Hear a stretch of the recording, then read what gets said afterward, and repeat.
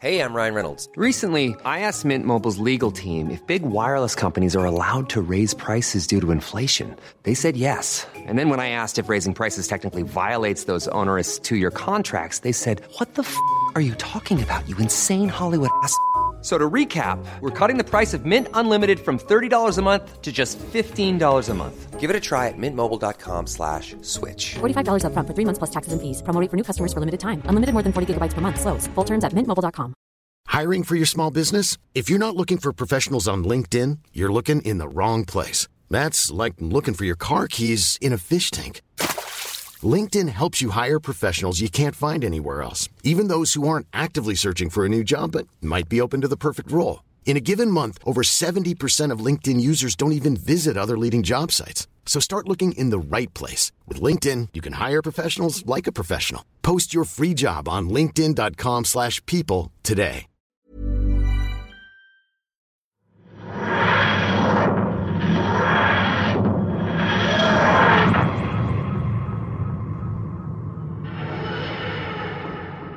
We are all our own biggest critics. At least with the exception of YouTube commenters, we are all our own biggest critics. So imagine working on something like Doctor Who. It is impossible to keep a consistently high standard on a complex show like this, and nobody knows this better than the creators themselves. Even though it's quite rare, there are times when the show's various actors, writers, and producers have opened up about certain moments, usually moments they were responsible for creating that they just don't like, whether it's a single line, a single scene, or an entire run of episodes. With that in mind, I'm Will for Who Culture, and here are 8 Doctor Who moments the creators don't like. 8. Matt Smith hates his face in the 50th anniversary special. 2013 was a year for fans to celebrate the 50th anniversary of Doctor Who, and to that end, we were treated to a spectacular celebratory episode, The Day of the Doctor. Bringing together the 10th and 11th Doctors for their first, and to date last on-screen team-up, the episode is a pacey, fan-pleasing, and explosive romp that's adored by just about everyone, although star Matt Smith does have an issue with one weirdly specific aspect of his performance. While appearing on a panel to discuss The Day of the Doctor in November of 2013, Smith reacted to the final scene of the episode by lamenting the stupid face he had chosen to pull while filming it. Why am I pulling such a stupid face at the end? While there's an element of jokiness and sarcasm to Smith's complaint here, there's also an element of truth too. He seems genuinely a little embarrassed, even though it totally works from a viewer's perspective.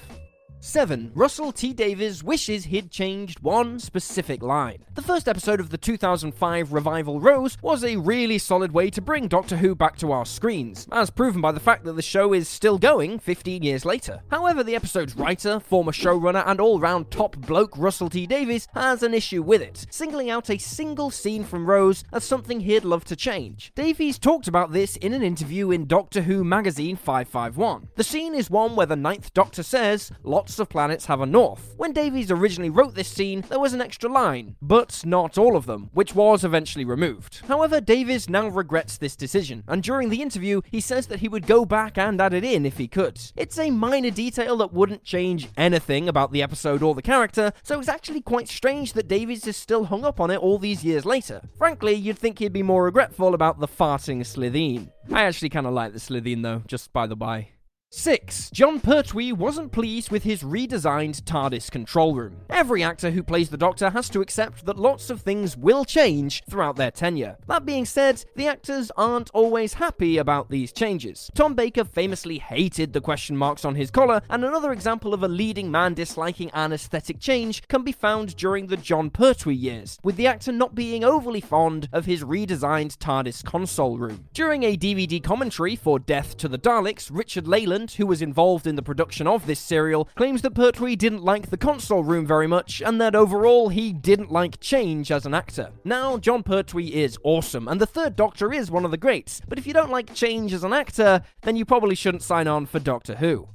5. Stephen Moffat dislikes the angel twist in The Time of Angels. Stephen Moffat has written more Doctor Who stories than any other writer, so it's no surprise that he's penned a few things he isn't too fond of. One of these things occurs midway through Series 5's The Time of Angels, where the Doctor and River Song realise that every single statue in the aptly titled Maze of the Dead is actually a deformed weeping angel. To prove this, the Doctor flicks his light off and plunges the area into total darkness for a split second, which gives the lightning-quick angel angels plenty of time to turn and bare their fangs. It's an effective reveal, and it's hard to pick fault with it as a viewer, but Moffat thinks that it could have been done a lot better. Speaking on the commentary track for the episode, the writer states that this reveal could have been improved, that it should have been a lot scarier. He says that the angels should have lunged closer towards the Doctor, giving the characters and the audience a bigger fright, rather than hanging back and simply turning on the spot. And while we're on the subject of things Stephen Moffat doesn't like, 4. He also regrets the flesh and stone bedroom scene. The time of angels aside, Moffat's least favourite Doctor Who moment that he wrote is one that he's talked about on numerous occasions. At the end of Flesh and Stone, the Doctor takes Amy Pond back to her house after defeating the angels and saying goodbye to River Song. Here, Amy makes a move on the Doctor and actively tries to have sex with him, only for the Doctor to reject her advances and whisk her off to see her husband-to-be, Rory. Moffat's reasoning for writing this scene is that Amy had just survived a near-death experience, and this, combined with her long-standing attraction towards the Doctor, prompted her to throw caution to the wind and just go for it. The idea for the scene checks out, but according to Moffat, the fact that it was executed in a comedic manner was completely the wrong decision. From this point onwards, Amy's sexual attraction towards the Doctor was mostly swept under the rug, presumably because Moffat didn't like how this scene turned out.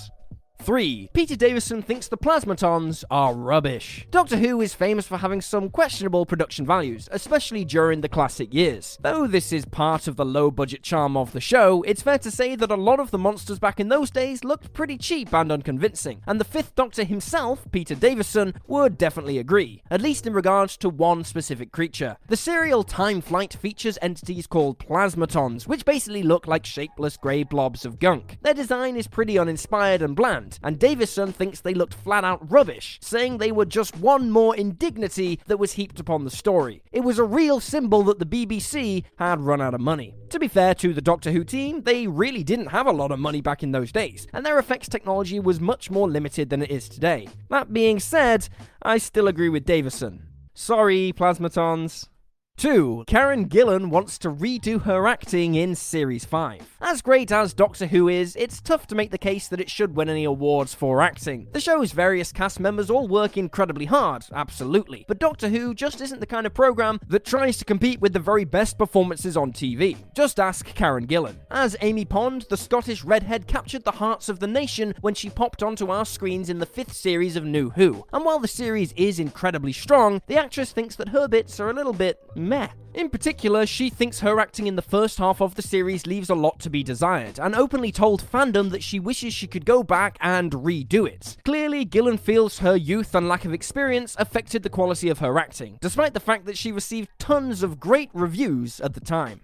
1. Billie Piper hated Rose's exit in Journey's End. If you count her roles in The Day of the Doctor and The End of Time, then Billie Piper had 4 different Doctor Who goodbyes. But if you stick to the main story arc of Rose Tyler, then she's only had 2, one in Doomsday and another in Journey's End. For fans who grew up with New Who as a Saturday tradition, the Doomsday farewell is one of the saddest moments of their childhood. But things did ultimately end on a happy note, sort of, in Journey's End, where Rose was left on a parallel Earth with a clone of the Doctor. It's not quite a fairy tale ending, but it's close enough. However, Piper herself, well, she was not a fan of how things concluded. Just last year, the actress came out and openly stated that she hated this ending for Rose, calling the clone of Doctor a lesser version of the real Doctor, while also taking shots at the clone's decision to wear a t-shirt with a blazer, which is, fair. Piper also said that this send-off was a loss for Rose, although she did add that she'd love to know what her character is getting up to in that parallel world. We've got Rose's approval. Come on, BBC, and just give us that spin-off. I'm not going to stop asking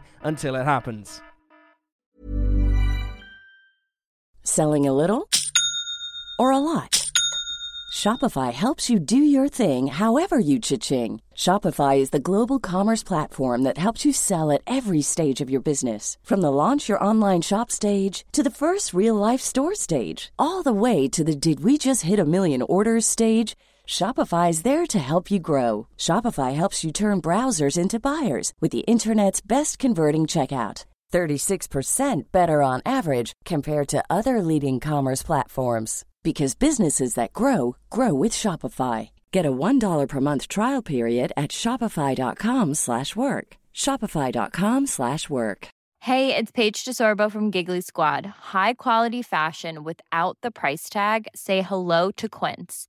I'm snagging high-end essentials like cozy cashmere sweaters, sleek leather jackets, fine jewelry, and so much more. With Quince being 50 to 80% less than similar brands.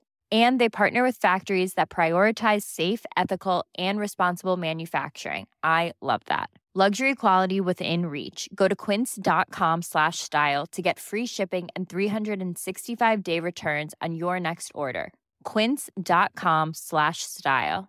The secret to summer-ready skin is here. Osea's #1 best-selling Undaria Algae Body Oil, clinically proven to instantly improve skin elasticity and transform dry skin to silky, soft, and unbelievably glowing. Its signature scent of freshly squeezed grapefruit, cypress, and mango mandarin transports you to sun-kissed summer days. Get healthy, glowing skin for summer with clean vegan skincare from Osea. Get 10% off your first order site-wide with code GLOW at OseaMalibu.com.